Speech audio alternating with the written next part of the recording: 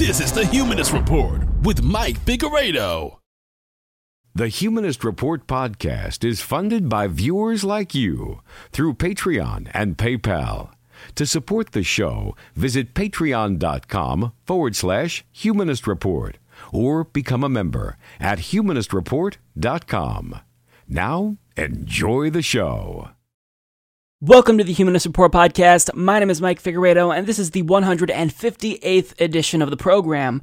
Today is August 30th, and before we get into the show, I want to take a moment to thank all of our newest Patreon and PayPal contributors, and that includes Andrew Ligori, Arthur Morris, Colton R. Dean, Franklin J.C. Walbrown, G. Gibson, Julie Padilla, Neva Francis, Robert Schwartz, Stefan Orvar Sigmundson, Stephanie Threat, and Tassin Ajik 2 with a special message that says, Venezuela. Venezuela. So thank you so much to all of these kind individuals for supporting the podcast. If you'd also like to support the show, you can visit humanistreport.com/support or check out patreon.com/Humanist Report. So on today's episode, we'll talk about why we may be witnessing the beginning of the end of Donald Trump's presidency.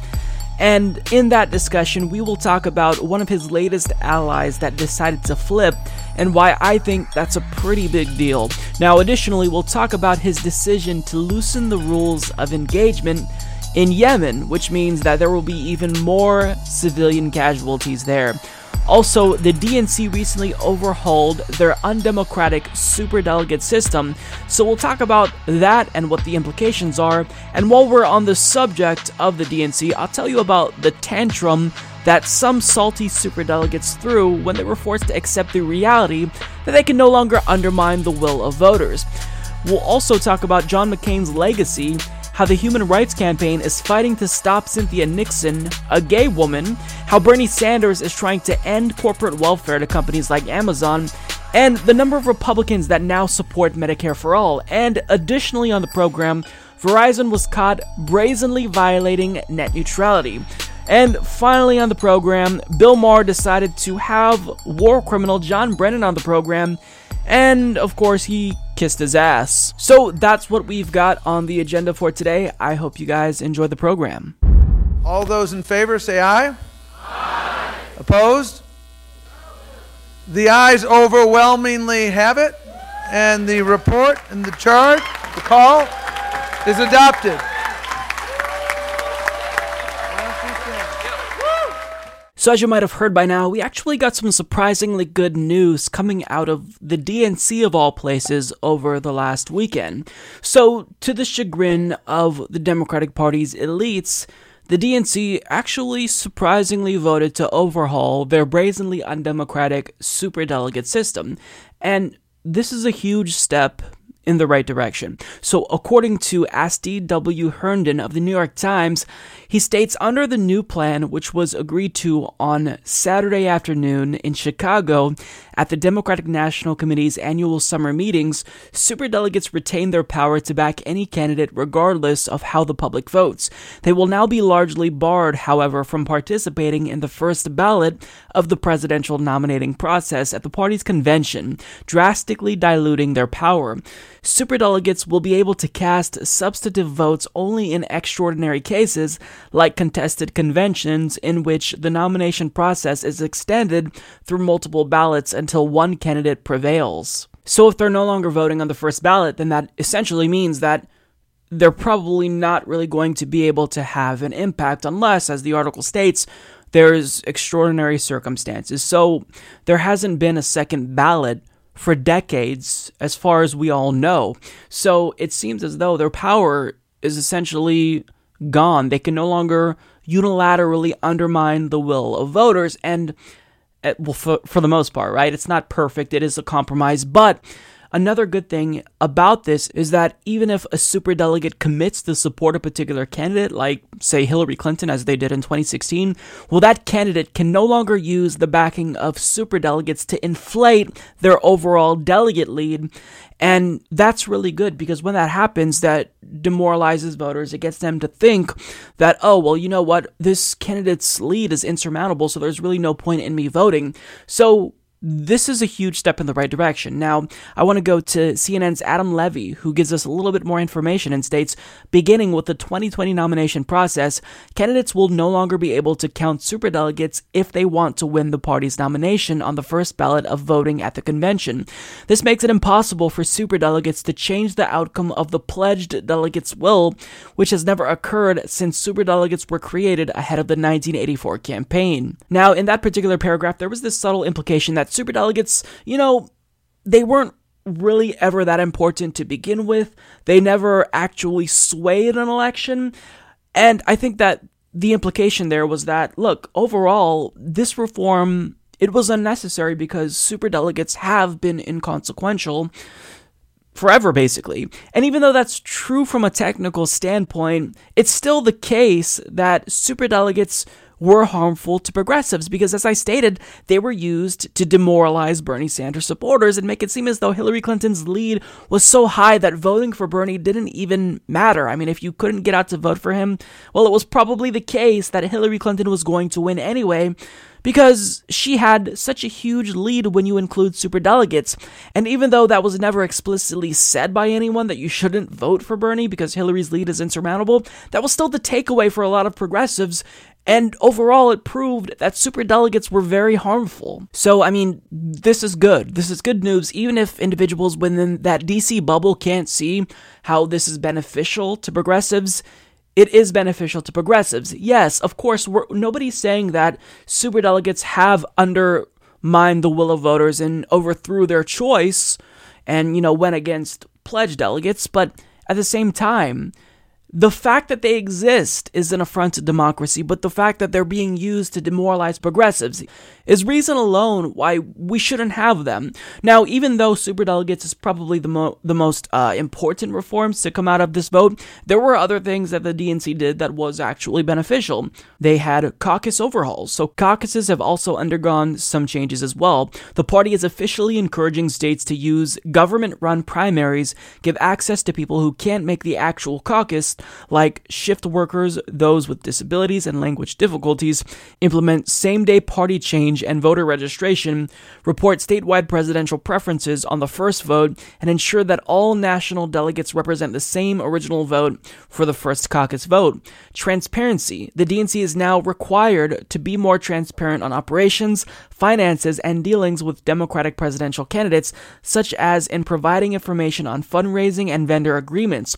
Information about these things should be made available to all Democratic candidates, the language says. So, these are things that were fought for by progressive lions like Nimiki Const and Nina Turner, and it was their hard work and dedication that accomplished all of this. So, even though it's the case that these are compromises, they had to work with Hillary Clinton supporters in order to get these reforms, even if it's the case that the DNC should absolutely have gone further and just abolished superdelegates altogether, Republicans don't have them, there's no reason why the Democratic Party, with democracy in its fucking name for Christ's sake, should have them. So of course this doesn't go far enough, but at the same time, this is a win for us. This is a huge step in the right direction, and I am incredibly thankful to people like Nimiki Const and Nina Turner who worked their asses off to make this happen. I am so happy that we have these types of individuals on our side. They not only crafted these reforms, but they campaigned for them, and they held the DNC's feet to the fire to get these accomplished. So I'm incredibly thankful to them. This is surprising. I'm a cynic, right? I'm very skeptical. I am deeply, deeply cynical of anything the DNC does.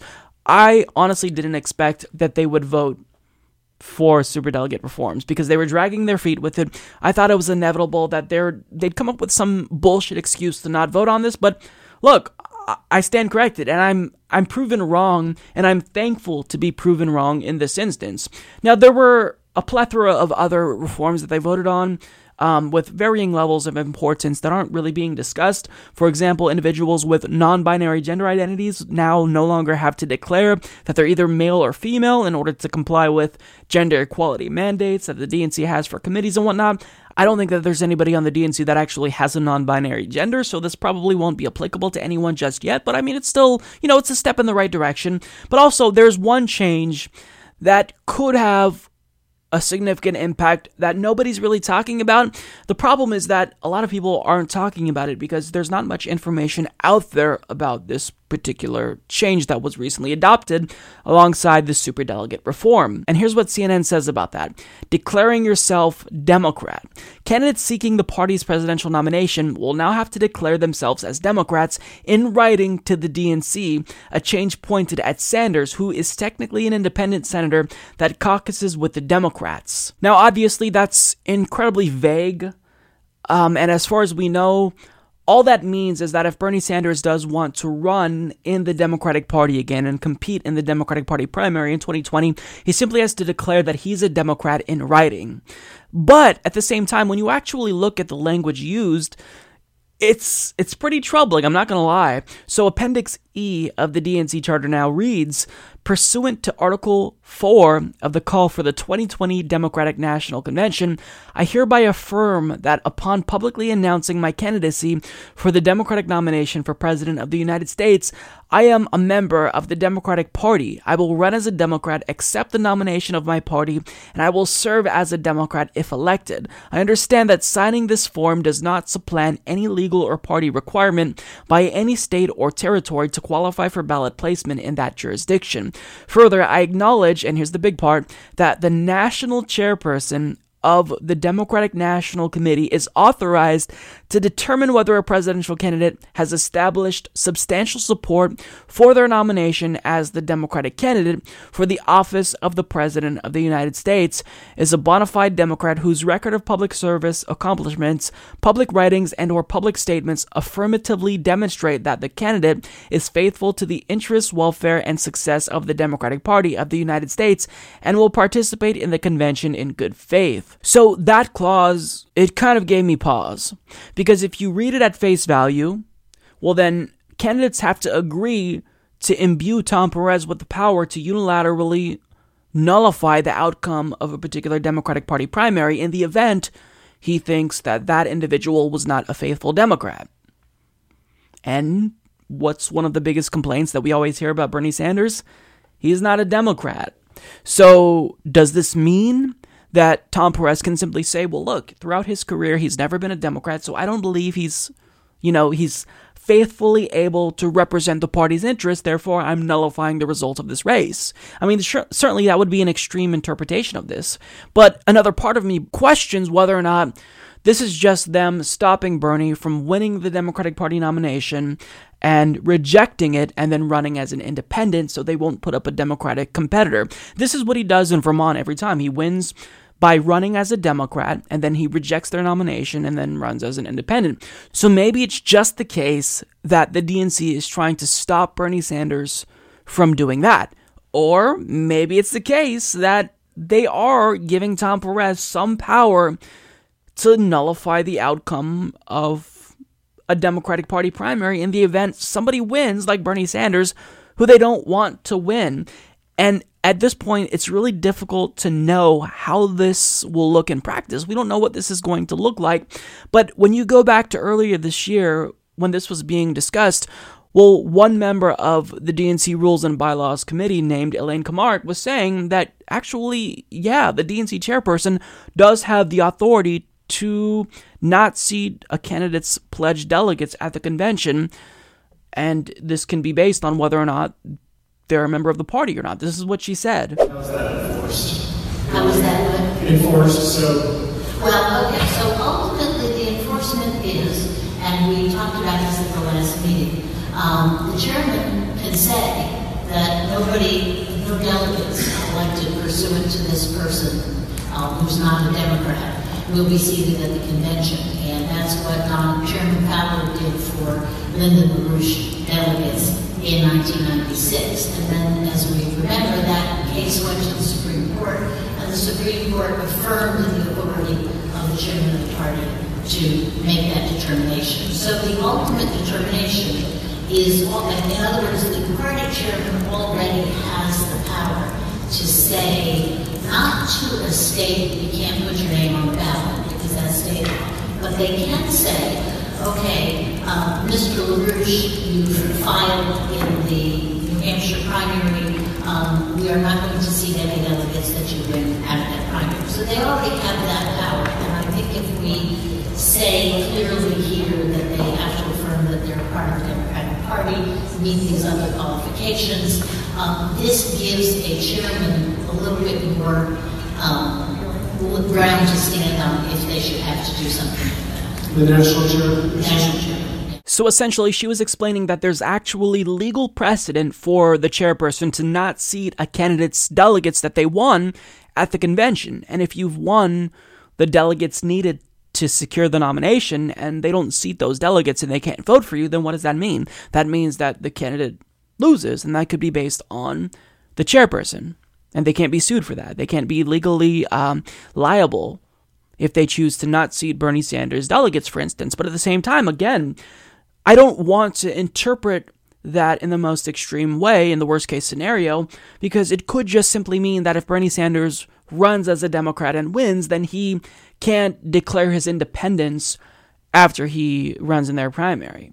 So I don't know, and that's an incredibly vague statement, but the cynic in me wants to assume the worst because we're talking about the DNC. Even if they just voted to dilute the power of superdelegates, well, chances are they're already thinking about other ways to fuck over Bernie Sanders and progressives in 2020. So I fundamentally mistrust everything that they do, but my goal is to bring on Namiki Const. I've been in talks with her. Hopefully she knows a little bit more about this and can explain what this means. I think that we should all not panic just yet, because odds are it's something that's benign. This is what we're hearing from individuals within the DNC who are allied with Sanders. But just be wary of that. I'd rather you have the information and have us be cognizant of it than us just being blindsided. So with that being said, overall, are these reforms all-encompassing? Are we done? Have we reformed the DNC?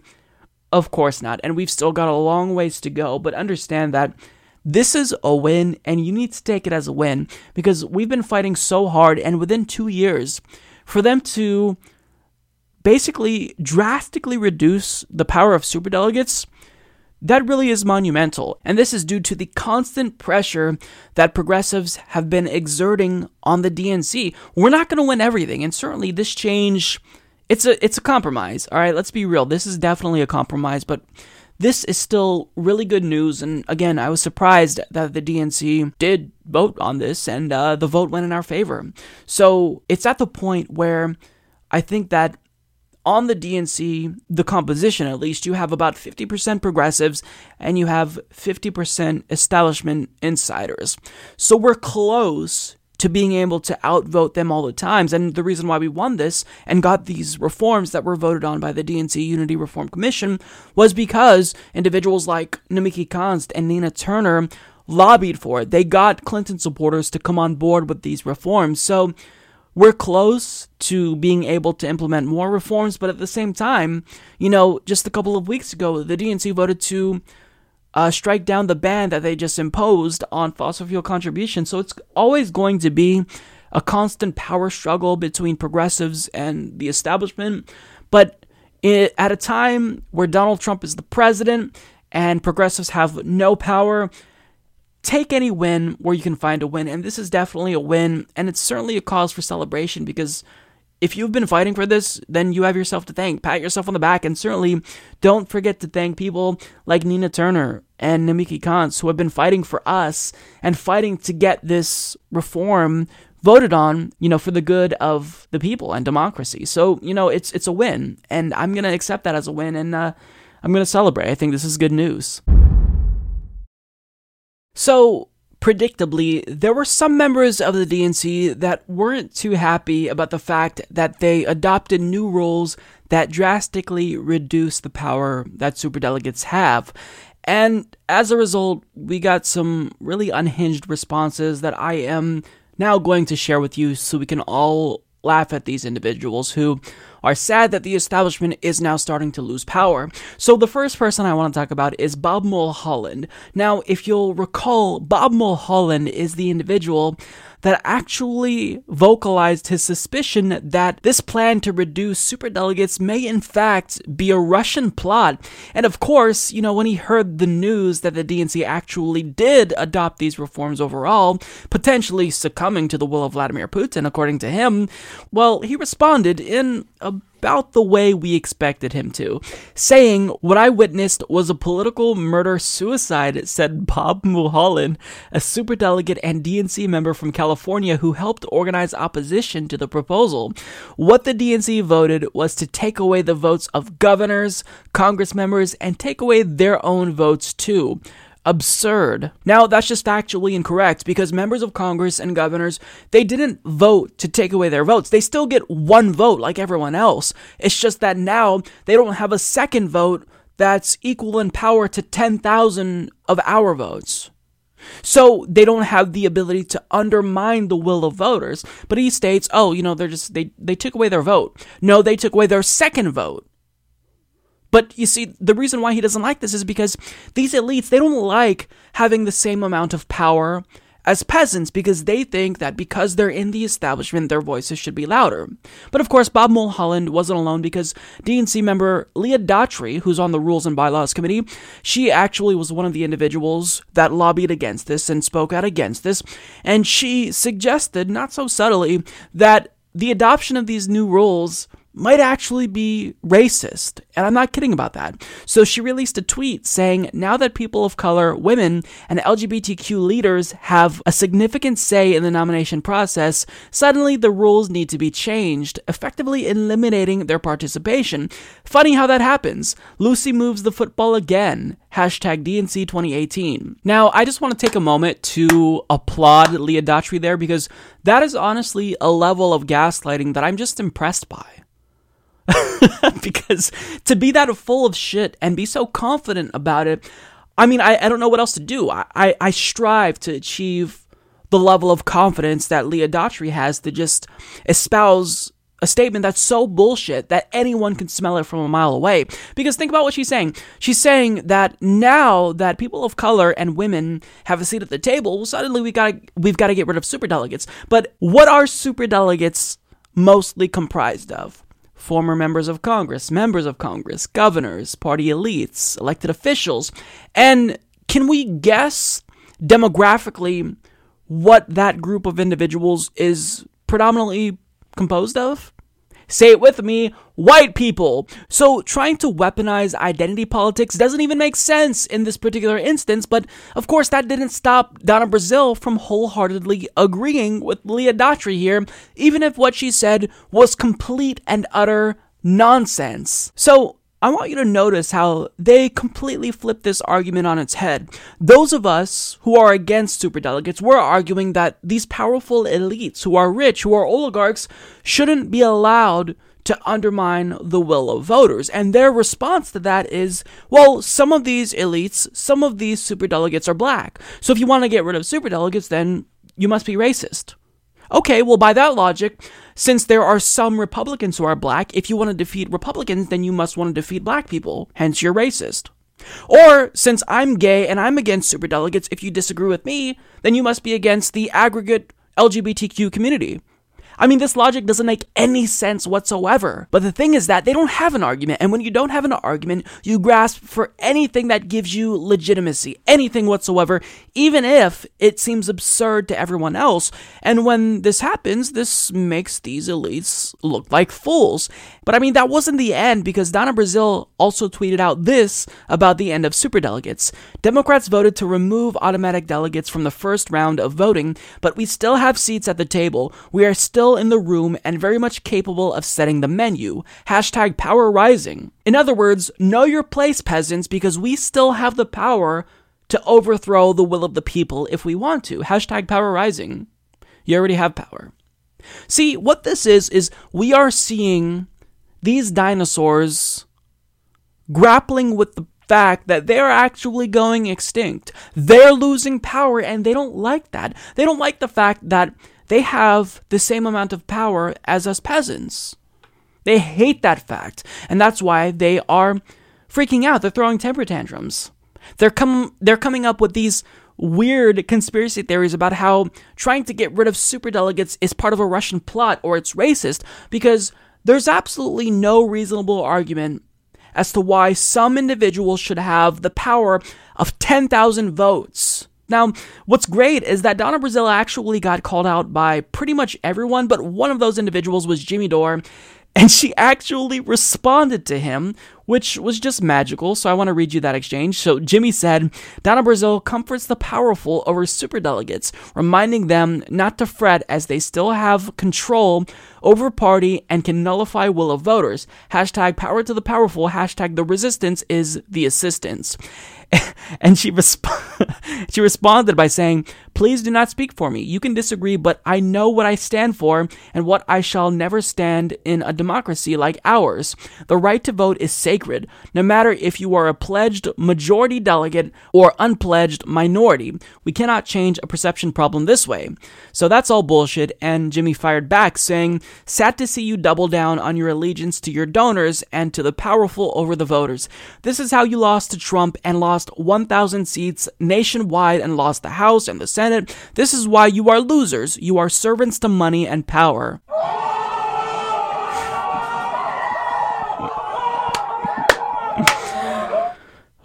That's a long soundbite there. But at that point, she stopped responding because there was no way that she was going to win this argument, because I think deep down, Donna Brazile knows that she's being unreasonable here. You're expecting that we're supposed to accept the fact that powerful elites have the power to overthrow our will if they don't like the decision that we make. And that's completely unreasonable. It's antithetical to democracy. So if you truly believe in democracy, then you simply can't hold that stance. And so she had to stop responding to Jimmy Dore because, of course, she has no argument. None of them have an argument, which is why they go to racism, sexism, homophobia, and Russian plot to overthrow democracy. And understand what she's doing here, and it's particularly disgusting because she is equating the ability of superdelegates to undermine the will of voters with voting in general, when superdelegates are inherently undemocratic and actually do undermine the will of voters. And in a 10-minute speech at the DNC, her argument was basically that doing this would disenfranchise elites. Now, since that is a ridiculous argument to make, thankfully, Nina Turner, who was also there, who was lobbying hard to get the DNC to adopt these new reforms, reducing the power of superdelegates, she had the opportunity to make her case, and she decided to debunk this notion that somehow reducing superdelegates and reforming this undemocratic superdelegate system is comparable to disenfranchisement of voters, because it's not. So she said, real voter disenfranchisement is living in a state where you forfeit your rights if you're a felon, Turner said. Real disenfranchisement is officials closing down polling places that disproportionately affect black voters. This is a false equivalency. To talk about something that happens in the DNC and compare it to the hard, bloody fight to secure the franchise in the real world. And that is precisely correct. You're not being disenfranchised if you no longer have the power to disenfranchise voters. You have the same amount of voting power as we have now. And understand that you should be thankful that we're even accepting these reforms, because it was a compromise. There's no reason why superdelegates should exist at all, but we compromised with you. We decided to reduce the roll so they can no longer vote on the first ballot. And we're accepting that. Now you need to accept that as well. But they don't want to, because part of the reason why these people stay in politics until they're, 150 years old, is because they love power. They cling to power. And once you get a taste of power, you never want to let it go. Once you get to know these powerful people, these mega rich donors, you feel important. You feel special. You feel as though your word means something. And that power it's something that really drives individuals around the world, not just in the US. So what we're seeing are these superdelegates grapple with the fact that they no longer have the power to undermine the will of voters. And these tantrums that they're throwing are a result of that. So I'm incredibly thankful that we have people like Nina Turner shutting down these absurd ideas about this being comparable to voter disenfranchisement. Of course, that's not the case. Anyone who's saying that, who's comparing reducing the role of superdelegates to disenfranchising voters, they're not serious. Disenfranchisement of voters is not related to this at all. This is about disenfranchisement in terms of us being able to make our decision and being assured that oligarchs won't undermine our decision and nullify the vote that we make. That's what this is about. They're not the victims, they're the victimizers. And anyone who tells you otherwise is just lying to you. So I think it's safe to say, officially, that when it comes to the national debate surrounding healthcare, progressives have won. Because there's a new poll by Reuters and Ipsos that came out that was honestly shocking, and I couldn't believe it. So, as Vice reports, a slim majority of Republicans now want single-payer too. I'll read that to you again. A slim majority of Republicans now want single-payer too. It's over. We convinced the other side, our political opponents, that our plan, our Medicare for All plan, is the way to go. And now they're on board. A majority. So anyone who comes to you and says, now is the time to compromise, let's move to, a public option and then single payer, they're not looking out for your best interests, because we don't compromise when we've actually persuaded the other side that we have the right policy. This is huge news. So, getting to the article, they explain it's not just Senator Bernie Sanders fanatics and DSA darlings pulling for expanding Medicare and developing a single-payer system. Apparently, some Republicans want it too. That's according to a new Reuters Ipsos poll, which found 51.9% of Republicans would embrace a Medicare for All policy out of the 2,989 people who responded to their inquiry of American adults in June and July. The idea also drew support from 84.5% of Democrat respondents who've seen their party swing further left when it comes to healthcare issues. And look, this is a solid poll. That sample size of nearly 3,000 respondents is actually fairly large, so that does lead me to believe that the poll itself is accurate and reliable. And 51.9% of Republicans saying they support Medicare for All, that's gigantic news. But it's not just that Republicans are now on board, even though I think that's the larger story. It's that the majority of Americans that support Medicare for All overall grew pretty substantially. So now it's the case that the same survey found 70% of the country now supports Medicare for All. We've made our case, and we've officially won the debate. All the fear-mongering we see in mainstream media, it hasn't worked, because grassroots activists and the conversations that we're all having with our peers about Medicare for All, it clearly resonated. We have the winning argument. It's a common sense argument, and we won the debate. Now it's just a matter of getting our corrupt Congress to pay attention to us and listen to us and stop listening to health insurers and do what we want. 70% of the country. I mean, that is a gigantic majority.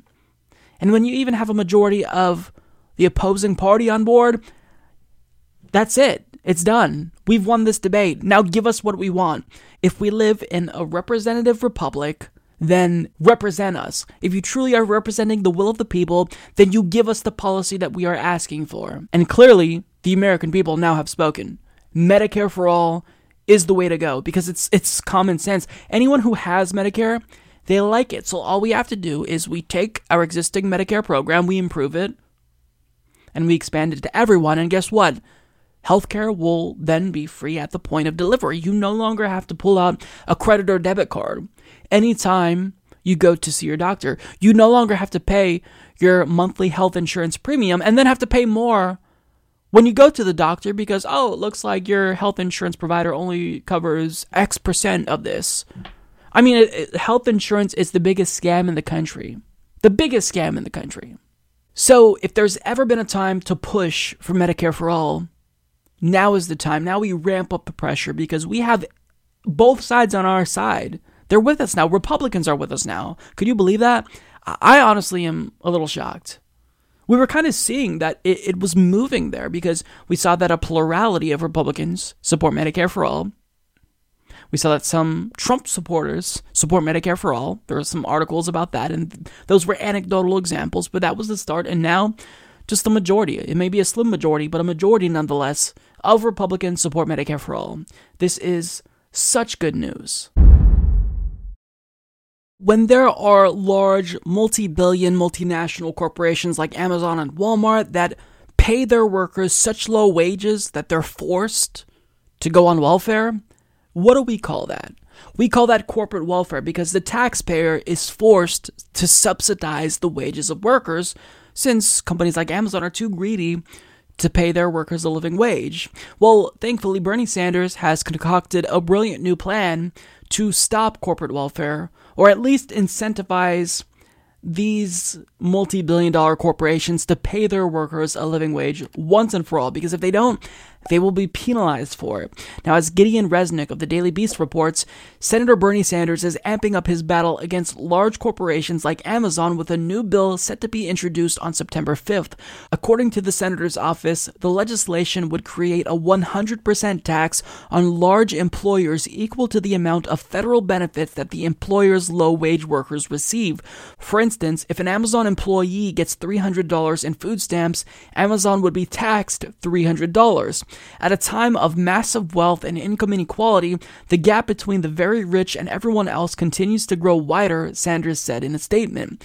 Amazon CEO Jeff Bezos, the wealthiest person on earth, has become a symbol of that inequality and greed. The statement continued, while Mr. Bezos is worth $155 billion, and while his wealth has increased $260 million every single day this year, he continues to pay many Amazon employees wages that are so low that they are forced to depend on taxpayer-funded programs such as food stamps, Medicaid, and subsidized housing just to get by.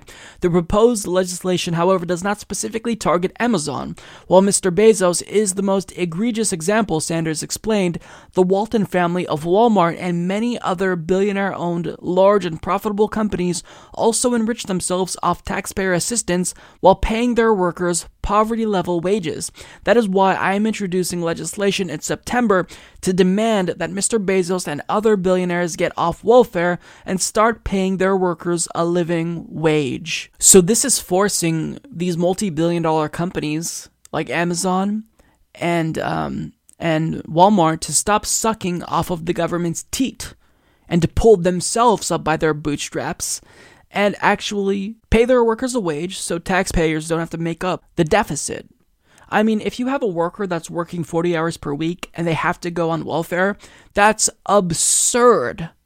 You should be able to not just support yourself if you're working a full-time job, but you should be able to have extra money to be able to live at least a somewhat luxurious life. You should be able to buy video games or makeup or whatever the hell makes you happy.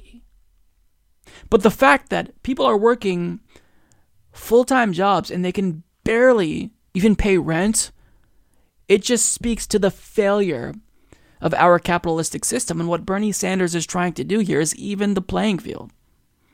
And if we're no longer having to subsidize the wages of Walmart workers and Amazon workers, then guess what? That frees up more money. It makes more money available that we can reinvest into social safety net programs. So overall, this is about strengthening our social safety net. And Bernie Sanders, really, in creating this bill, not only is it bold, it's brilliant because it was something I didn't think about. But I feel like if this were to ever pass, it would work. And certainly, if it ever were to pass, we would see the biggest fight ever, because we saw the way that Amazon responded when the Seattle City Council introduced a $500 per person head tax on corporations making, I believe, more than $50 million a year. They protested it, and they put so much pressure on the Seattle City Council that they decided to reverse this tax within, 2 weeks. So if we saw how much they put up a fight against a $500 head tax, imagine the fight they'd put up for this. I mean, and the fact that they're fighting anything, if you're as rich as Jeff Bezos, who has more than $150 billion, you should never be concerned about money, ever. You should be making sure that your workers are taken care of, but not only are they forced to work in awful, disgusting conditions where they're not treated like humans, rather they're treated like robots, but they're not even paid very well. I mean, it's disgusting. It's absolutely repulsive to think about the wealth of the Waltons and Bezos. It's nauseating. It really is nauseating, especially taking into account the way that they treat workers. So what Bernie Sanders is doing here this is so brilliant, and it's certainly going to be a bill that I push hard for as soon as it comes out, because if you want to live in a fair and just society, then it's obviously the case that large multinational corporations have got to pay their fair share, and really this is only the start of them paying their fair share. It's not, to ask that they pay their workers enough to survive, it seems like, that's a lot given how far to the right the Overton window is in this country, but really, we're not asking them a lot. If you have workers, it's your responsibility to pay them enough to where they don't have to seek out a second job or a third job. Individuals who are boomers, they could work at Taco Bell full-time and be able to buy a house and put themselves through college. And now, even if you work 2 jobs, there's no way that you're going to be able to get through college without student loans unless your family's rich. There's no way you're going to be able to live, at least not even just a luxurious life, but a comfortable life where you're not worrying about money. It's not even possible anymore. So we've got to make sure that these companies stop getting away with taking advantage of us. And this is just one small step in ending that and curbing their greed. But there's a lot more that needs to be done, and this is a great start. So kudos to Bernie Sanders for introducing this. I hope more lawmakers get on board. Those who do not, like, individuals in what I'd call the corporate Democrat wing of the party, if they don't endorse this legislation and co-sponsor this legislation, we'll know that they're full of shit and they're not actually progressive. So let's see what they do. Last week, we got news that Donald Trump's former attorney, Michael Cohen, implicated him in a federal crime when it comes to hush money payments made to porn actress Stormy Daniels, who we all know Donald Trump had an affair with. And this is what Michael Cohen said. He made those payments in coordination and at the direction of a candidate for federal office. And that candidate, obviously, Donald J. Trump. Now, the reason why this is huge news is because since this payment was made in service of the campaign, well, obviously anything in excess of $2,700 is a campaign finance violation. That's a federal crime. Now, additionally, within the span of a week, Trump's top allies, like Paul Manafort, was found guilty on 8 different counts, including tax fraud and bank fraud. And some of his former close allies, like David Pecker of the National Enquirer, decided to flip on Donald Trump. And now, we recently got probably what will be the most troubling news for Donald Trump, because his former CFO, the CFO of the Trump Organization, who knows all of Donald Trump's finances like the back of his hand, has now flipped. This is absolutely monumental. So as Jen Kirby of Vox reports, Trump Organization finance chief Alan Weisselberg has been granted immunity in exchange for giving prosecutors information for the investigation into Donald Trump's former personal lawyer and fixer, Michael Cohen, and the hush money payments Cohen made to women during the 2016 presidential campaign. The Trump Organization CFO's cooperation is the latest twist in the Manhattan U.S. Attorney's Office's prosecution of Cohen, which began with an FBI raid in April. This week, Cohen pleaded guilty to 8 federal charges implicating the President of the United States in those crimes. Weisselberg is perhaps not as visible a figure in Trump world as Cohen, but he might be even more important. He served as the Trump Organization's chief financial officer since 2000, so if anyone knows about the company's financials, it's him. Weisselberg was subpoenaed in the investigation into Cohen, though it hasn't been confirmed that he has actually appeared before a grand jury, according to the Wall Street Journal. He has met with prosecutors, but the information he's provided, including whether Trump knew about the payments to the women, is still a question. The raid on Cohen was often seen as the biggest legal threat to Trump, but Weisselberg talking might be an even bigger problem for the president, as the New Yorker's Adam Davidson, who has covered the Trump Organization extensively, predicted, get ready for for the autumn of Alan Weisselberg. A former Trump Organization employee told NBC reporter Katie Tur last month, after news of his subpoena broke, that Weisselberg knows where all the financial bodies are buried within the Trump Organization. He knows Trump's net worth. He knows any and every expenditure out of Trump Org was approved by Allen. So knowing how corrupt Donald Trump is, knowing how much of a sleazy businessman he was, how many lawsuits there was against him. If Donald Trump's CFO is flipping, I am inclined to believe we may be witnessing the beginning of the end of the Trump era. Now, I'm not saying that that's the case because honestly, I don't know. And there's a lot of details that I'm honestly still a little bit perplexed by. Like, for example, I don't know why Michael Cohen is saying he'd reject a pardon from Donald Trump. I don't know why he hasn't agreed to cooperate. That's not part of his deal. There's a lot that I'm confused by, and I think a lot of people are confused by because we have to wait until the Mueller investigation concludes, and we're kind of just all speculating as this plays out. But certainly, even if we don't know for sure if this is the beginning of the end, if there is an end to Donald Trump's administration that results in impeachment, this is certainly the beginning of that end. But we simply don't know. But it's not looking great for Donald Trump. And in an interview with a Fox News host, he was even talking about why we shouldn't impeach him. You know, I guess it says something like high crimes and all. I don't know how you can impeach somebody who's done a great job. I'll tell you what, if I ever got impeached, I think the market would crash. I think everybody would be very poor. Because without this thinking, you would see numbers that you wouldn't believe in reverse. So I haven't really talked about the Stormy Daniels situation. I haven't given you an update to the investigation that Mueller is doing that resulted in numerous indictments of Trump allies, because I wanted to wait until there was a more substantial development, and this is certainly a very significant development. And as you can see, I kind of have a smile on my face, right? Because Donald Trump may very well be impeached. But at the same time, I feel very conflicted because even though if Donald Trump is guilty, well, he's not above the law. We have to prosecute him. We have to impeach him and lock his ass up if he is found to be guilty. But at the same time, I'm grappling with the fact that this means we're going to get a President Pence. And objectively speaking, Mike Pence is worse than Donald Trump.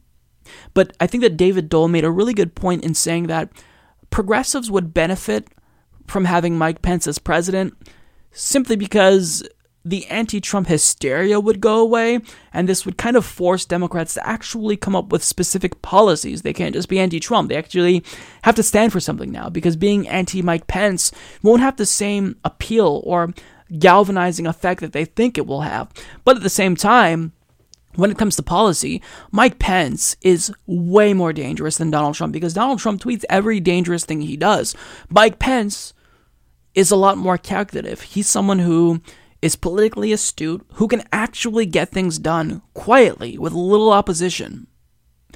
And it's iffy, right? But at the same time, if Donald Trump is gone, Mike Pence, I think, would probably, even though he'd run a more competent campaign, he doesn't have that anti-establishment appeal that Donald Trump has, which makes it more likely that someone like Bernie or any Democrat really would win, which, of course, would obviously be preferable. So this is really interesting, and I don't have any predictions. Certainly, when I read these news articles, I can't help but think he is screwed, and I think he knows he's screwed. But at the same time, it's hard to say because I'm deeply cynical about the American justice system because we've seen elites get off. We have this two-tier justice system where when poor people commit crimes, they get prosecuted to the full extent of the law, whereas elites, they get off scot-free.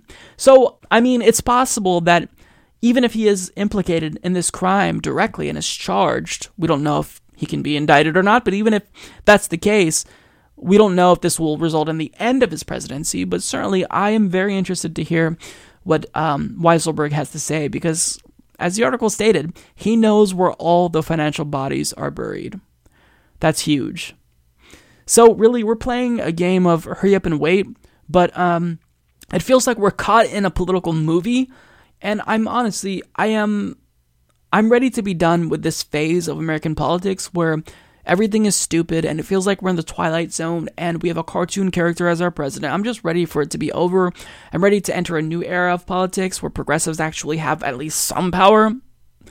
So, we'll see how it plays out, but certainly I will keep you guys posted if there's any big developments. But understand that this is certainly something to really pay attention to if you haven't been watching. We ultimately don't know what Robert Mueller, special counsel, will currently find with regard to his investigation into Donald Trump. We all know he's looking into his business dealings, and, odds are he's going to find something because Donald Trump is a corrupt dude. But there's one area where we know Donald Trump is 100% guilty, and that is when it comes to war crimes against humanity, because he just did something that is completely unforgivable. So according to Sarah Lazer and Shireen Al-Adimi of In These Times, with little public attention, President Donald Trump used his August 13th signing statement for the $716 billion National Defense Authorization Act to override restrictions aimed at minimizing civilian deaths in the U.S.-Saudi war on Yemen. The move came just days after the Saudi-led coalition struck a school bus in Yemen's northern Sada province with a U.S.-supplied and manufactured bomb, killing 54 people, 44 of them children. The signing statement is the latest evidence that, after 3 years and tens of thousands killed, the Trump administration has no intention of curbing its role in the bloody war it inherited from Obama. The United States supplies arms, intelligence, and aerial refueling of Saudi and United Arab Emirates warplanes and gives political cover to the war. As In These Times previously reported, the 2019 NDAA's restrictions on the war were already insufficient when it reached Trump's desk, merely requiring increased transparency and vaguely defined verification that the coalition is attempting to minimize harm to civilians rather than ending the U.S. role in the Saudi-led war altogether. Yet, the measures were better than nothing, given the failure of Congress to end 3 years of U.S. participation in the war. But in one fell swoop, Trump dismissed roughly 50 statutes included in the NDAA, claiming that the provisions unconstitutionally tread on his executive authority. So I just want to pause there for a moment. As we get all of these stories about US-made bombs killing children, executing innocent civilian children in Yemen, a normal, rational human being would respond by saying, let's pull back on the war. At a minimum, we're going to implement a lot more stringent requirements with regard to the rules of engagement, so we might make sure this doesn't happen. But someone who actually has a brain would say, okay, enough is enough. It's time that we pull out. We can't let this happen. There's been, more than 1 million cases of cholera. Children are dying in Yemen. It's time we pull out. Trump didn't even do the bare minimum. In fact, he went in the opposite direction that he should have went in. He loosened the rules so the Saudi-led coalition can kill even more civilians with impunity. This is disgusting. And what was his excuse? He said that, these provisions unconstitutionally tread on his executive authority.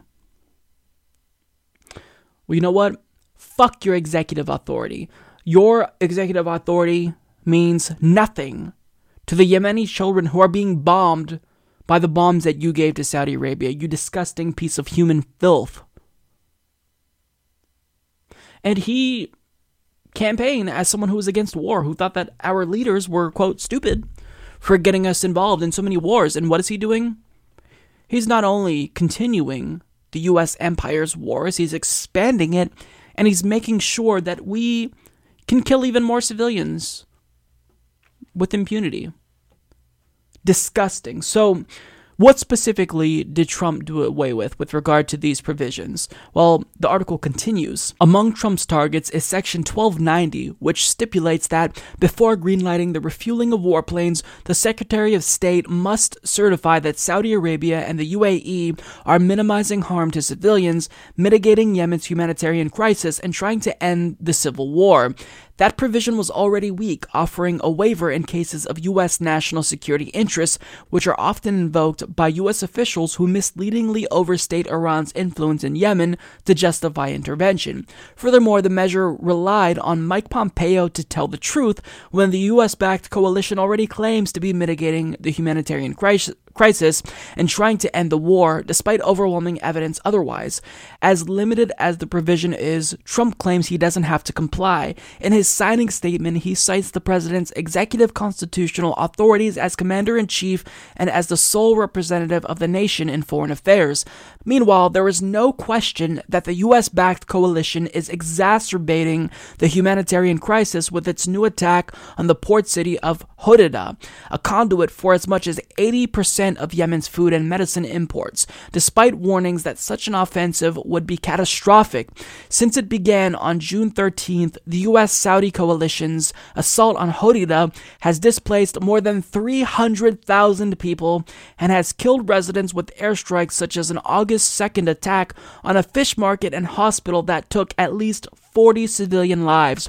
Trump also sidesteps Section 1274, which requires the Defense Department to review the actions of the United States and Saudi-led coalition in Yemen for illegal conduct, but Trump declares in his signing statement that he reserves the right to withhold information that he determines could impair national security, foreign relations, law enforcement, or the performance of the president's constitutional duties. So, this is despicable.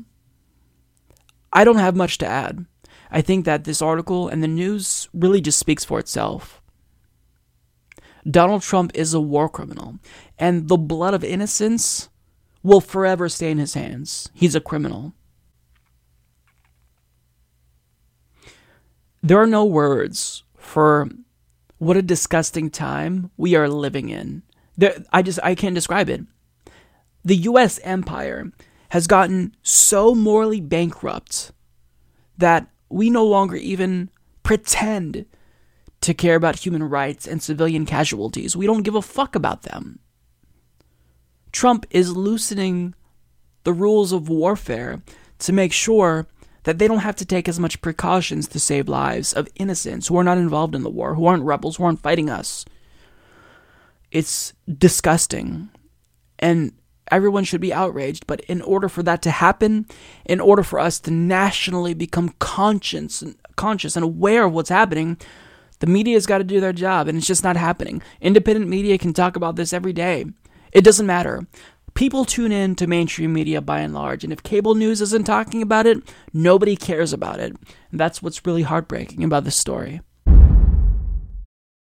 I want to talk about John Brennan, who, as you all know, is the hashtag Resistance's newest hero because he went toe-to-toe with Donald Trump. He criticized him, and subsequently, Trump decided to revoke his security clearance. And everyone in the mainstream media, for about a week straight, was all crying for John Brennan because he was the victim. And look, the mainstream media, they set the national agenda. They basically determine unilaterally so what's important, and they've chosen to focus on this idiotic story, which is not important even in the slightest. It's completely inconsequential. It doesn't affect any of our lives, but yet they chose to focus on John Brennan pretty much consistently for about a week and a half, I want to say.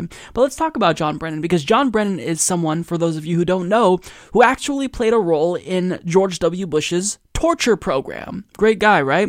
He also defended Obama's use of drones, even after we learned that the number of civilian deaths they were causing was a lot larger than they initially had expected. And he's also widely believed to be the architect of President Obama's extrajudicial kill list. And yes, I said kill list. He had a kill list. He's the one who created this kill list for Obama. So any rational human being should view someone like John Brennan with just disgust, because he's an objectively immoral human being who is self-serving, who's only complaining about his security clearance being revoked because it helps to give him this national platform. And when you're an opportunist, you're going to take any attention that anyone is willing to give to you. And really, if you are in opposition to Donald Trump, that's a really great way to become a hero in mainstream news, but the fact remains that this is not an important story. Now, is it the case that Donald Trump likely revoked John Brennan's security clearance because he criticized him? I think it's definitely the case, but that doesn't really matter. It's not important. It's just not important. If you care about this, I don't know how you're not thinking about other issues. Flint, Michigan still doesn't have clean drinking water. Trump just loosened the rules of engagement in Yemen so the Saudi-led coalition can kill civilians with impunity. Why are we talking about John Brennan?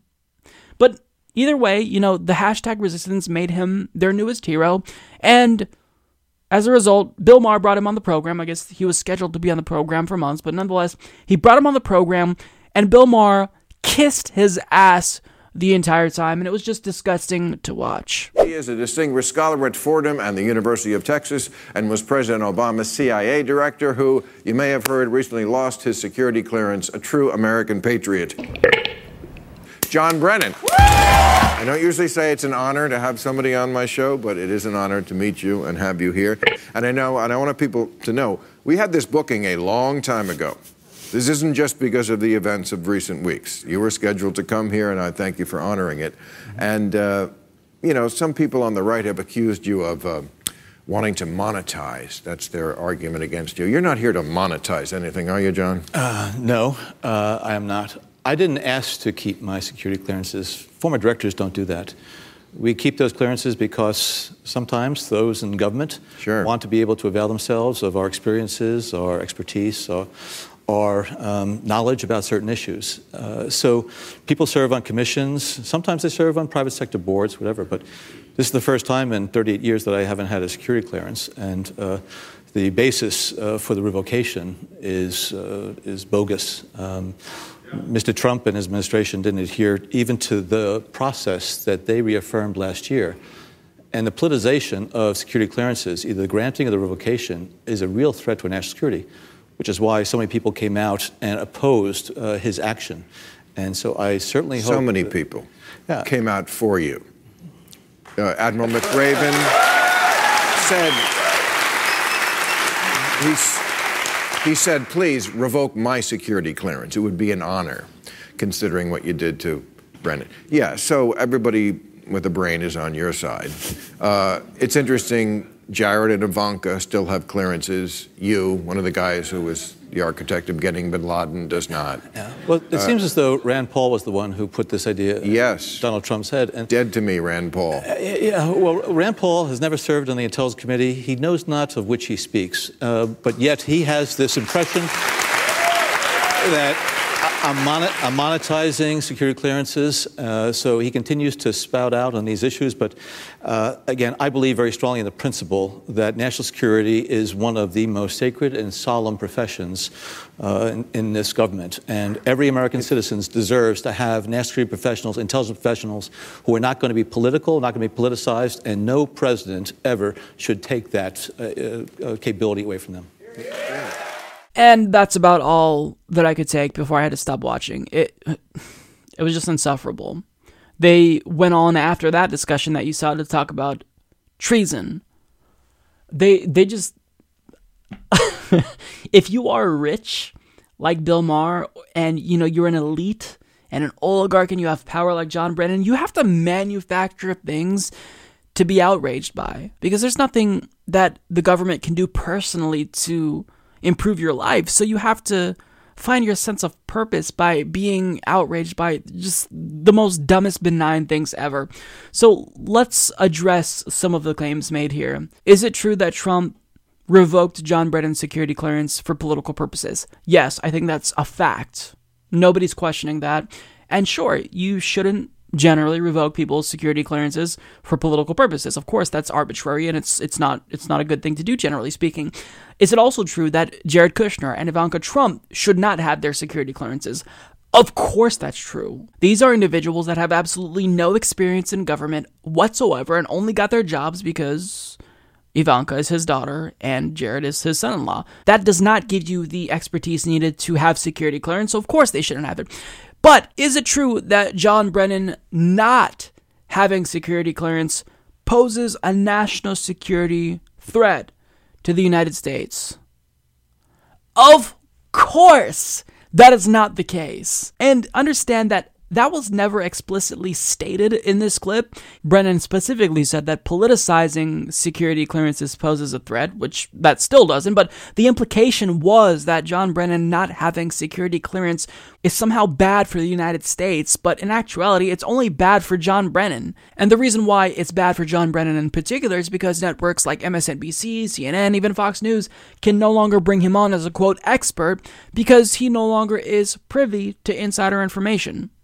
And he's mad about that because, how are you going to make money if you don't have that insider information anymore?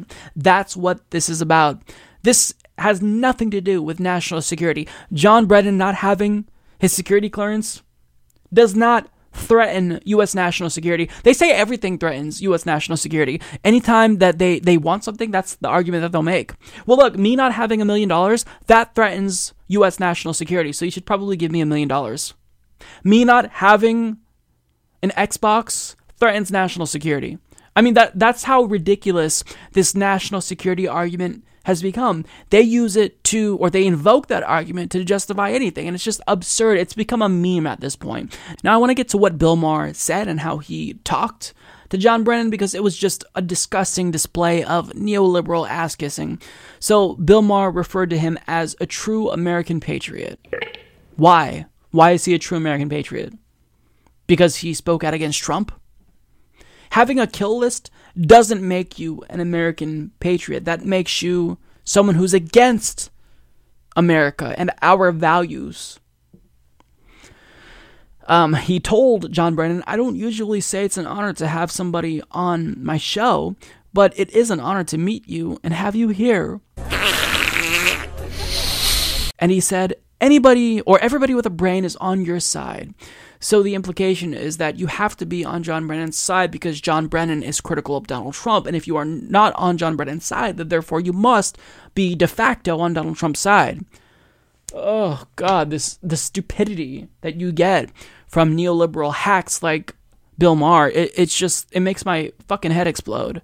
Listen, I shouldn't even have to say this, but of course, not caring about John Brennan having his security clearance doesn't mean that you're automatically supporting Donald Trump. I just don't care. I think normal Americans who are struggling and living paycheck to paycheck, they don't care at all. They don't give a damn about John Brennan's security clearance. And quite frankly, I don't like either of them. I'd love to see John Brennan and Donald Trump in orange jumpsuits sharing a cell at The Hague.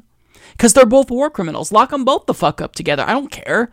But the fact that we all have to realize, really that mainstream media has to realize, is that this is not what working Americans care about. Your duty is to inform the American people, to educate the public, to make sure that they are knowledgeable before they cast their votes. I mean, we have a midterm election coming up. Why aren't you covering progressive candidates running? Why aren't you covering any candidates running? It's really embarrassing, and the fact that Bill Maher is participating in this shenanigans, it really shows how far he's fallen. He used to be one of the better people in mainstream media. He used to be one of the more progressive pundits, and now I think he's just such a disappointment. I wouldn't say he's one of the worst, because I think that he's just fallen, perhaps more so than most, with the exception of Rachel Maddow maybe, but he's certainly a disappointment to say the least. New York's gubernatorial race between Andrew Cuomo and Cynthia Nixon is proving that there are two different sets of standards that are applied to progressives and neoliberals. If you are progressive and you are supporting a straight white male like Bernie Sanders over a woman like Hillary Clinton or a person of color, what are you? You're a racist, sexist Bernie bro. However, if you're part of the establishment, and your preferred candidate in this instance happens to be a straight white male that you're supporting over a woman or a person of color or a member of the LGBTQ community, well, you just support them because of policies. So there's this double standard to where if we prefer a candidate who happens to be white and male because they have better policies, well then clearly it's because we're insensitive to marginalized communities. But when members of the establishment endorse and vocally support individuals like Andrew Cuomo over Cynthia Nixon, who's a woman, who's a queer woman, well, then there's no problem. So we've known about this double standard, and it's really crystallizing in this particular race in New York. And it really shows you that the only reason why the establishment decided to invoke identity is because they wanted to weaponize identity politics, because that's how they're able to delegitimize progressives. Since they can't compete with us when it comes to policy, they have to find some way to smear us, because how else are they going to win? You can't beat us on the merit of our arguments, because we just have a better argument. If you're liberal, then you have to be progressive. Otherwise, you're a centrist, right? If you don't support Medicare for all, you're not liberal. you're conservative. So what do they do to compete with us? Well, they just smear us. That's their go-to tactic. So on that note, with that in mind, I want to talk about the Human Rights Campaign, which is the largest LGBTQ rights organization in the country. Now, as you all know, in 2016, they decided to endorse Hillary Clinton, someone with a very homophobic past, over Bernie Sanders, who literally fucking endorsed gay marriage in the 70s and fought for gay rights throughout his whole career. Now, at that point, they lost all the legitimacy that they once had, but they now have an opportunity to make it up to us. They can endorse someone who's really an easy endorsement. Cynthia Nixon, she's a queer woman, and she also has great policies. Why would they endorse someone like Andrew Cuomo if he represents the establishment, and the establishment isn't the best voice for members of the LGBTQ community?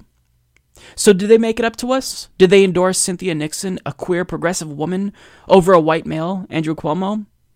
Nope. They decided to endorse Andrew Cuomo, making a mockery yet again of their once credible organization. Now, as Dominique Holden of BuzzFeed News explains, the nation's biggest LGBT group is trying to defeat a liberal queer woman in the New York governor's race, exposing a rift within the LGBT movement amid one of the most closely watched Democratic primaries of the year. The Human Rights Campaign has thrown its weight behind Governor Andrew Cuomo, who will appear on next month's ballot. A centrist by Democratic standards, Cuomo, who is straight, has indisputable bona fides as both an LGBT ally and critic of President Donald Trump. But Cuomo also carries baggage for exacting pain on unloyal progressives, backing lawmakers who blocked progressive LGBT bills, and undermining the New York City subway system. Yet the most upsetting aspect of HRC's endorsement, critics say, is that the group snubbed Cynthia Nixon, a bisexual woman and longtime political activist.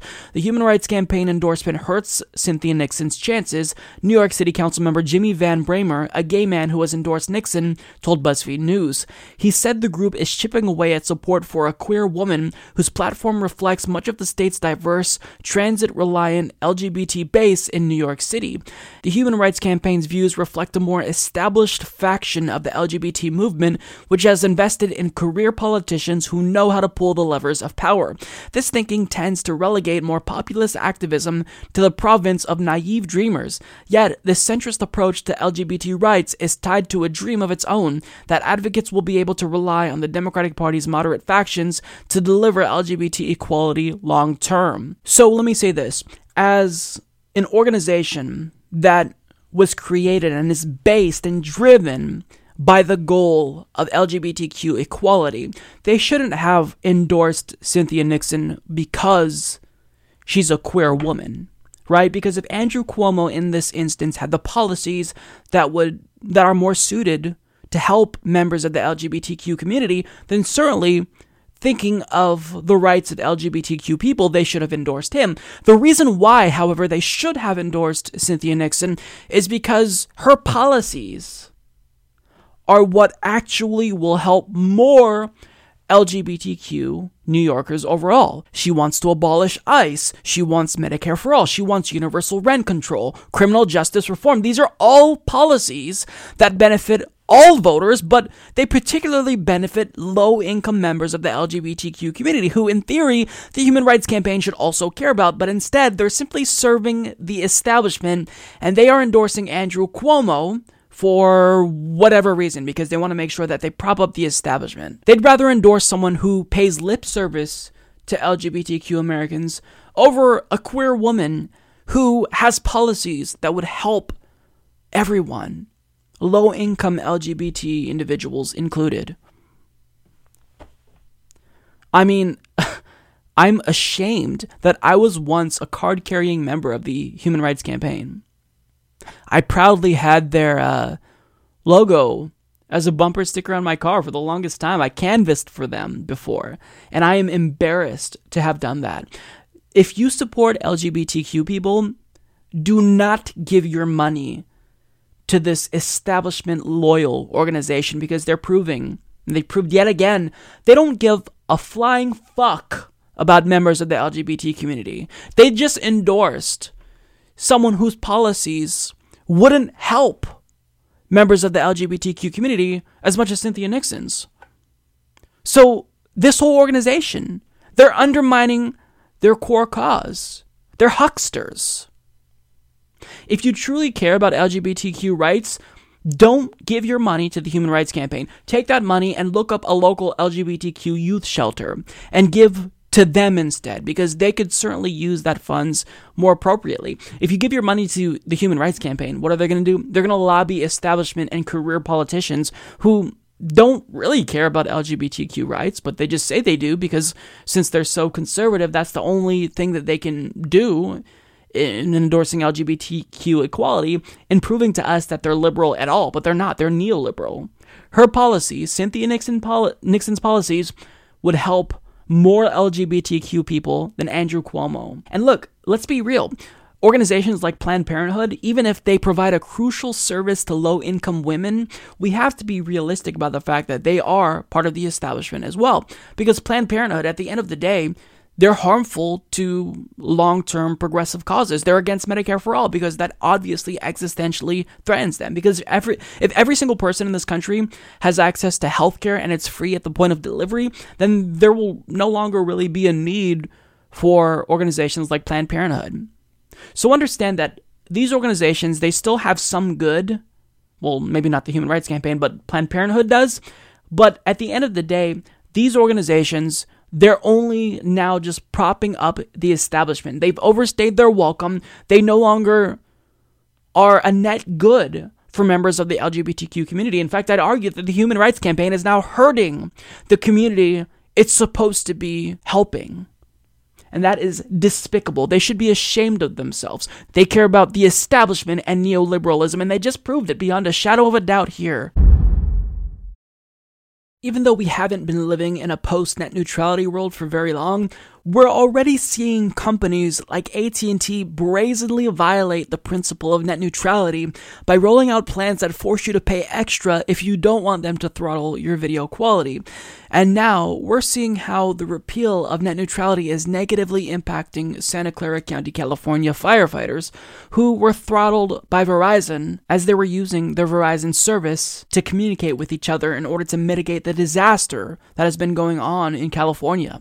Now, as Gigi Sohn of NBC News reports, Federal Communications Commission Chairman Ajit Pai and his staff are fond of taking to Twitter to assert that in the just over 2 months since the repeal of the FCC's 2015 net neutrality rules took effect, the internet remains free and open, and that opponents' concerns that unconstrained broadband providers will act in a way that harms consumers and competition are overblown. The 2015 rules prohibited broadband providers like Verizon, Comcast, and AT&T from picking winners and losers by blocking, throttling, or otherwise discriminating against or favoring certain internet traffic. Pai's rose-colored glasses were smashed this week when it was revealed in the lawsuit challenging the repeal that Verizon had severely throttled the Santa Clara County Central Fire Protection District's so-called unlimited broadband data service during the Mendocino Complex fire, the largest in California state history. The FPD has attempted to use the broadband service to provide crisis response and essential emergency services, but it had been slowed to dial-up speeds since December 2017, and then in a series of increasingly desperate emails this June and July, the FPD battled with Verizon, begging them to cease the throttling and warning the company of the potential harm to public safety during major emergencies and disasters. It wasn't until the FPD agreed to pay more than double the cost of its previous service that Verizon ended the throttling. Verizon's response to this episode was that it was solely a customer service, quote, mistake, and that the situation has nothing to do with net neutrality or the current proceeding in court. But nothing could be further from the truth. This event has everything to do with net neutrality and the Trump FCC's concurrent abdication of its responsibility to protect consumers and competition in the broadband market. Had the FCC maintained its oversight over broadband, the FPD could have filed a complaint alleging that Verizon's throttling of its emergency services and doubling of its broadband costs were unjust and unreasonable charges and practices prohibited by Title II. But the repeal made that option impossible. So I'm wondering if all of the people who came out against net neutrality in 2017, like Ben Shapiro, Ajit Pai himself, I'm wondering if they're going to issue a retraction of their statement that proponents of net neutrality, by and large, were being alarmist and that we were crying that the sky was falling when nothing would happen. Because look, here's a disastrous consequence of no net neutrality. Now the FPD has no legal recourse because you repealed net neutrality. They can't file a complaint. They can't do anything because Verizon is violating Title II. You have left them with no options. And for Verizon to offer unlimited but throttle them to the point where they're getting dial-up speeds, is that not an anti-consumer practice? Of course it is. Of course it is. So because Ajit Pai and the FCC decided to listen to internet service providers like Verizon, Comcast, AT&T, and mind you, Verizon was his former employer and will probably be his future employer, well, this is what happens. This is what it's like. These are the consequences that ensue in a world with no net neutrality. And let me remind you that we've only been living without net neutrality for a couple of months, and we're already seeing these companies brazenly violate it. And this is only the beginning.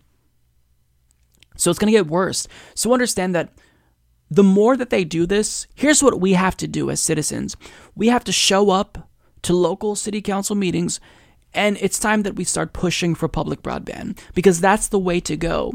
If these internet service providers don't want to play by the rules, then we subvert their authority and their anti-competitive practices, and we form our own broadband. I mean, you just have to look at examples of public broadband, and you'll quickly see how well it's working and just how much the citizens there love it. Chattanooga is an example of what can happen if public broadband is adopted. So if these companies want to be greedy, then we need to do everything in our power to start pushing even harder for public broadband, because that honestly will end this net neutrality debate in this country. Now, certainly there are court proceedings. The FCC is being sued, but we don't know how that's going to turn out, and honestly, it's not a sure bet. So we have to cover all of our bases, and it's time that we have, as citizens, we take matters into our own hands and we start fighting to establish public broadband. And anyone can do it. You watching this video, you can do it. You just have to go to city council and petition them for it. But do so with evidence. Bring them articles about Chattanooga. Bring them articles about the benefits of public broadband and why internet service providers, they have monopolies, they're anti-competitive, they're anti-consumer, and there's nothing you can do if you don't like what Comcast is doing. Well, tough shit. You can't cancel because then you're just left without internet. So I'm so sick of internet service providers exploiting their customers. Just last night, I lost internet for hours. And it happens all the time, and I have Comcast. I mean, they are not accountable to us because they don't have to be accountable to us. They make money off of us. They raise the prices all the time. And if you complain, you get this half-baked automated response because they don't have to care about customer service. Because again, what are you going to do? You're going to cancel?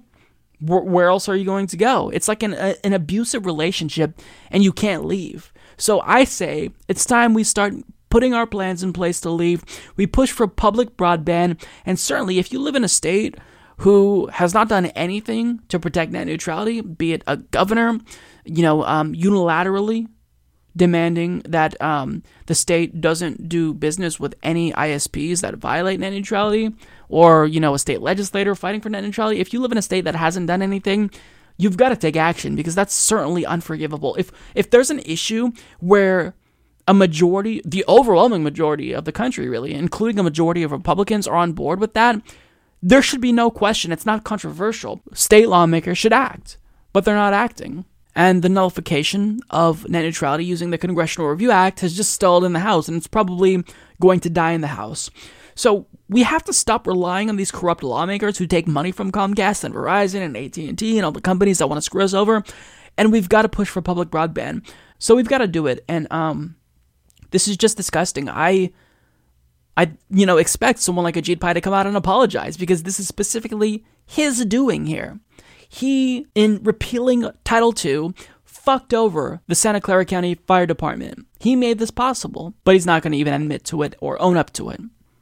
He's going to pretend as if everything is peachy keen, and that net neutrality, it never was, essential, even if it's proving already that we need it because things are already happening that demonstrate the importance of net neutrality.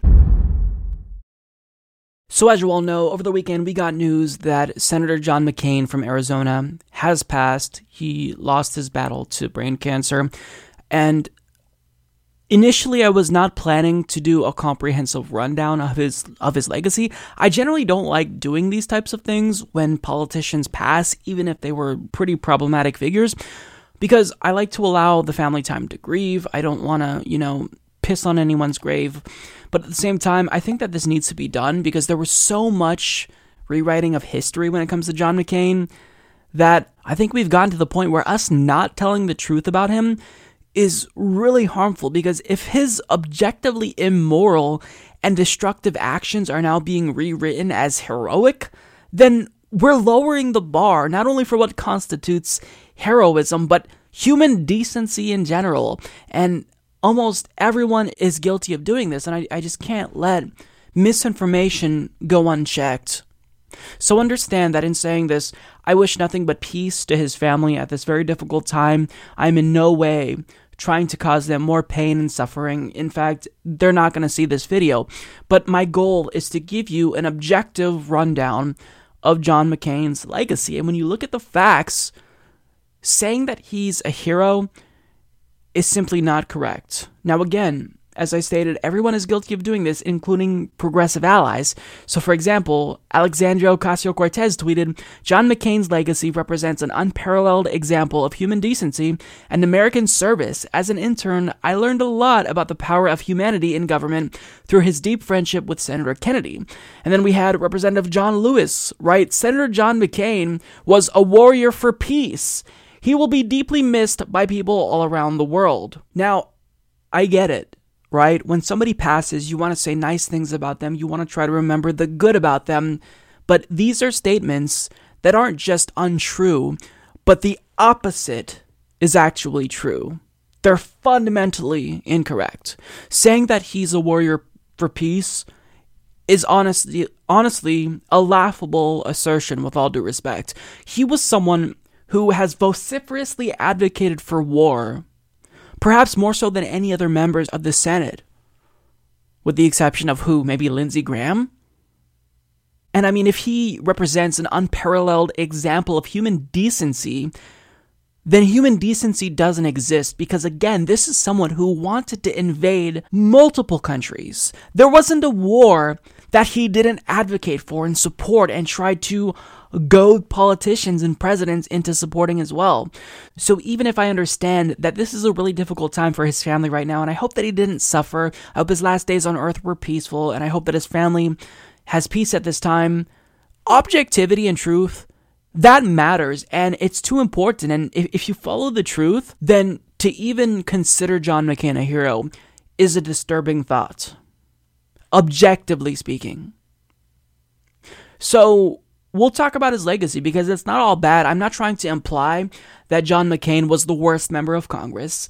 In fact, I think his record was relatively mixed, but mostly problematic given his cheerleading of multiple wars. But to say he was a hero, I can't let that stand. I cannot let that stand.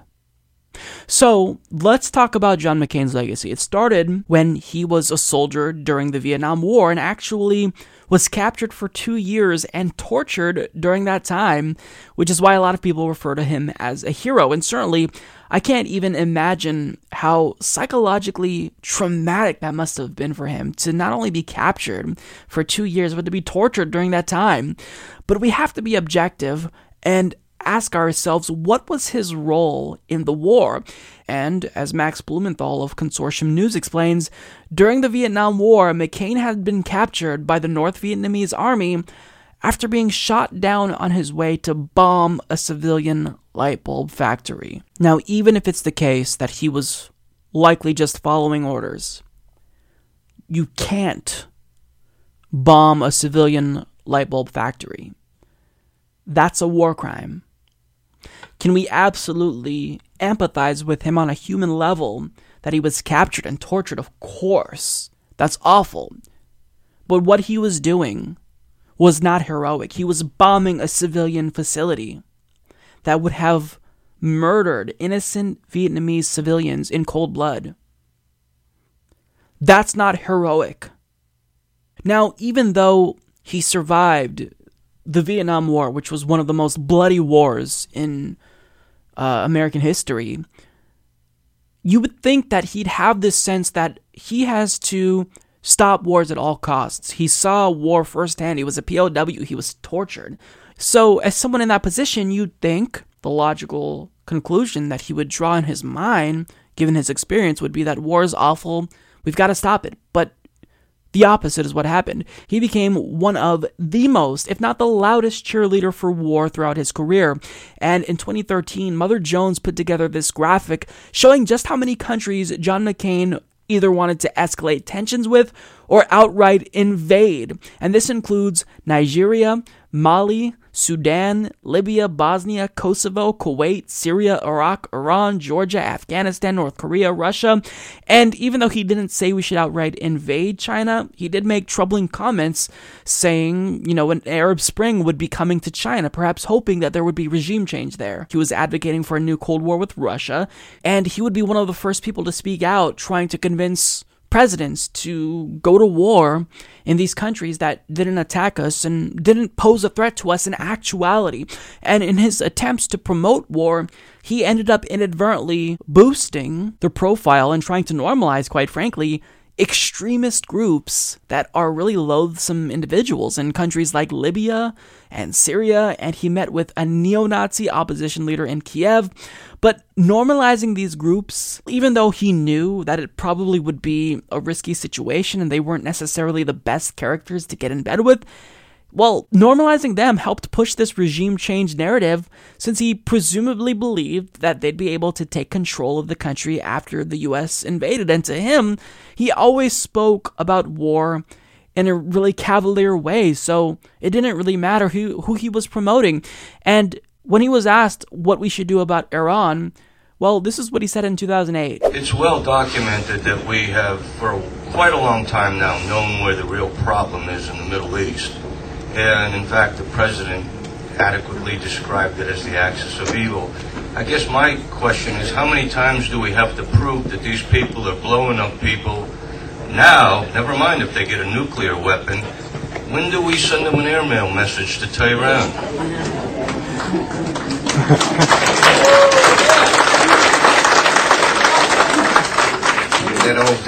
That old Beach Boys song, Bomb Iran? Bomb, bomb, bomb, bomb. Anyway. So to him, the idea of bombing and killing potentially hundreds of thousands, if not millions of individuals, it's a joke to him. He always spoke about war in a really cavalier way, which is weird because, again, he survived the Vietnam War. He was a POW. How can you advocate for war knowing what you went through and knowing that other individuals would inevitably be in that position? That's not heroic. Being a hero requires you to speak out on things that might be unpopular, that might get people to hate you. But he was doing the bidding of his donors in the defense industry, even though deep down he knew that war was despicable and harmful and destructive. He pushed for it because he took money from the military-industrial complex. That's not heroic. That's not heroic at all. Now, additionally, he's someone who took great pride in his military service, and yet he was a staunch defender of Don't Ask, Don't Tell, which was a discriminatory Clinton-era policy that banned members of the LGBTQ community from serving openly in the military. So even though he was really proud of his service, he didn't want members of the LGBT community to be able to serve and feel that pride that he felt about his service. Now, the thing about Don't Ask, Don't Tell is it wasn't just like they were forced to keep quiet. This program led to basically a witch hunt, a real witch hunt against service members who were potentially gay or presumed to be gay. They were going through their emails, they're trying to seek out gay people. And individuals were trying to explain this to John McCain, that it wasn't just that they had to keep quiet, they were looking for gay people, they were targeting them so they can kick them out of the military. And as he defended it, what did he do when he heard the evidence, when people testified to him and said, look, this is what's happening? He ignored it and repeated a lie over and over and over and over again, as you'll see here. You do not go out and seek, the regulations are, you do not go out and seek to find out someone's sexual orientation. But Senator, that's you not do the not. That is the fact. That is the fact. Now, man, I know the military very well, and I know what's being done. And what is being done is that they're not seeking out people who are gay. And I don't care what you say. I know it's a fact. That's not what I say. I don't care what you say, and I don't care what others say. I've seen it in action. I've seen it in action. I have sons in the military. I know the military very well. So they're not telling you the truth. So private, just to make sure, just to make sure, we do not go out and seek out, find out whether someone. No one goes out to see whether someone is. Private emails are not being searched. We do not go out and see if someone is gay or not.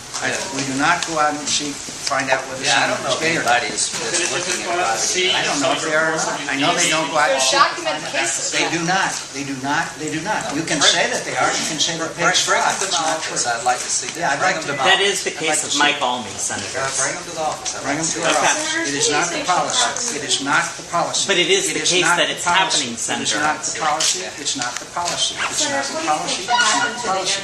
You can say that it is the policy, sir, if you choose to. It's not the policy. I'll be glad to get that to you in writing. And the reason why it was so harmful that John McCain in particular spoke out in support of Don't Ask, Don't Tell was because a lot of individuals believe that he did have credibility when it comes to the military because he was a POW, he served in the military. So for him to say it, well, that kind of lends credence to the claim that, yeah, maybe gay people shouldn't serve openly in the military because it might actually disrupt, current military operations. It might become too big of a distraction. So that was really harmful. He fought for the oppression of gay people who were serving the country.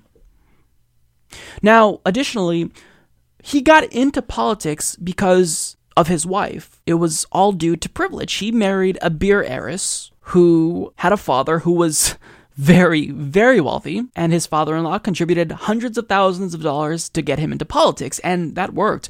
Now, within the first couple of years in his life as a politician, he already made some horrible mistakes. He opposed the creation of Martin Luther King Jr. Day, but thankfully he eventually came out and said that he regretted that decision. And the thing about John McCain is that even though he's been opposed to what liberals stand for throughout most of his career, a lot of neoliberals recently grew to love him because of his vocal opposition to Donald Trump. But that didn't stop him from voting with Trump most of the time. But I don't want to give you the impression that all of his record is bad, because there were times where he really did live up to the label of being a maverick. Even if he wasn't a maverick overall, there were times where he did support issues that were championed by environmentalists. He came out against South Africans' apartheid regime and supported sanctions on them. And perhaps one of the most important and powerful stances he took that was good was his support for a ban on torture. It's not about them. It's about us. It's about us. What we were, what we are, and what we should be. And that's a nation that does not engage in these kinds of violations of the fundamental basic human rights that we guaranteed when we declared our independence. Now, if you want to choose to remember John McCain by that, then that's fine. But by and large, when you step back and you look at the totality of his record, was it true that he was a hero?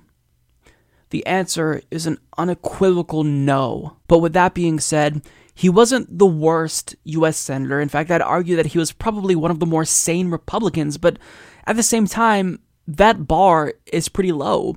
Overall, he has a horrendous record with some bright spots here and there.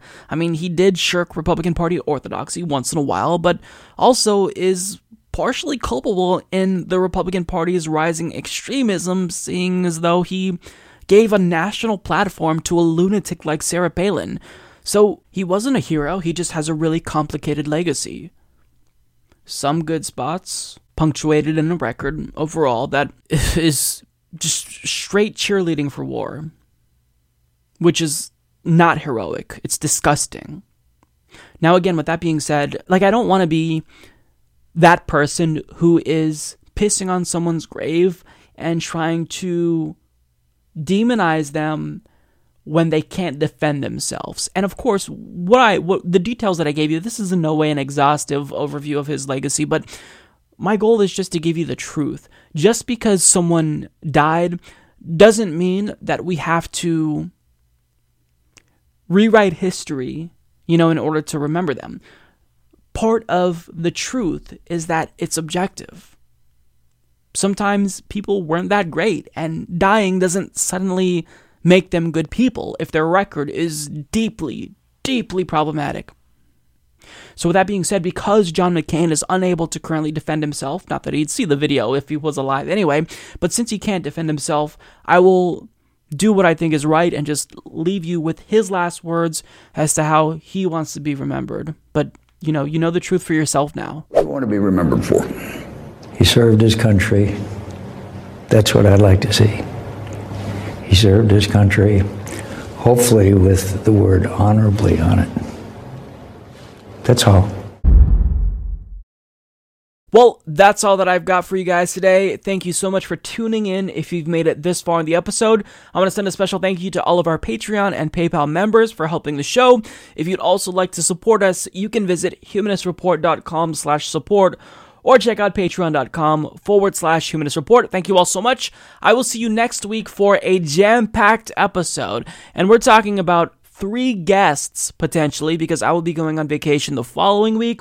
So, of course, I have enough content so that way there's a new video on YouTube every single day. And my guests so far include Ron Placone, Numiki Konst, and I will have Andrea from Connect the Dots on to talk about how we pay for Medicare for all, so that way we have an answer when the biased mainstream media asks us about these policies. She has an answer, and we're going to talk about that, and we'll give you the answer as well. So stay tuned. I will see you all next week. Take care.